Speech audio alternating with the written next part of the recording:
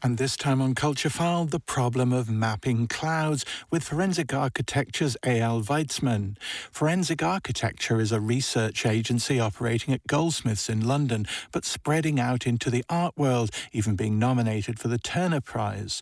Their work involves gathering, interpreting and presenting information found in everything from mobile phone videos to historical maps in order to track and challenge state violence. Recently, the scope of their investigations has broadened. There's now an offshoot called Forensic Oceanography, and their most recent show, Cloud Studies, currently at Visual Carlo, looks at the violence that comes in the air through gas weapons, but also through industrial poisoning.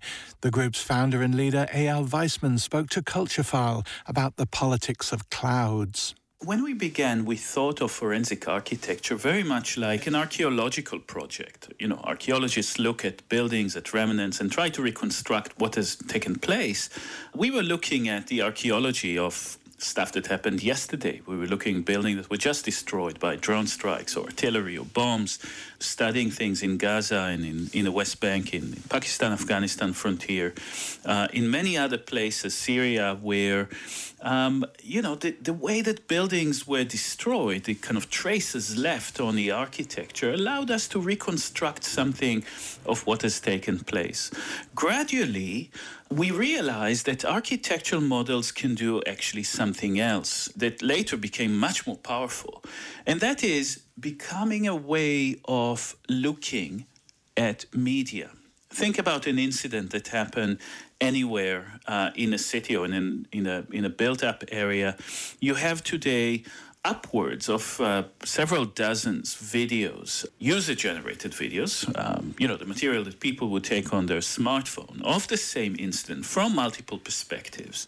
The way to understand the relation between them is to put them within an architectural model. Every video is then placed within a sort of like a simulated architectural representation, and we can move from one video to the next and see what is the relation between the partial perspectives of each video and reconstruct an entire story. I guess we fell upon that technique very much at the time that what we call now open source investigation became more popular with the rise of social media, when so much information is out in a public domain and just need to be seen and composed into a case. Those incidents were mainly incidents of kinetic energy, bombing, but also police violence cases in the US, in the UK. We've done a big case on the police killing of Mark Duggan and of police killings all around the world. These are incidents of physical violence and kinetic events, in a sense of projectiles flying around, and we need to see where they come from and what is the context of each one.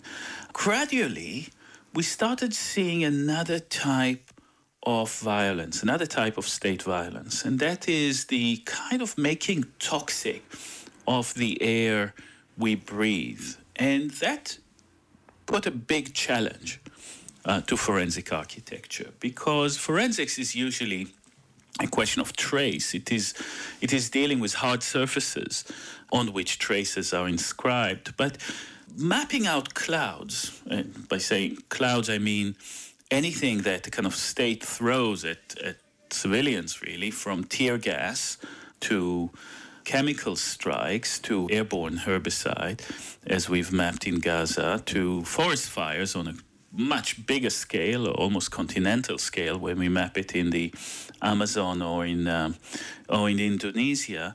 Representing those clouds as a form of attack is a challenge to forensics. Clouds are not regular objects, in a sense that you can kind of fix them in space and see how trace is inscribed in them. We needed to really go somewhere very different in order to understand how to deal with that form of violence. And I guess cloud studies is engaging that problem, the problem of mapping clouds.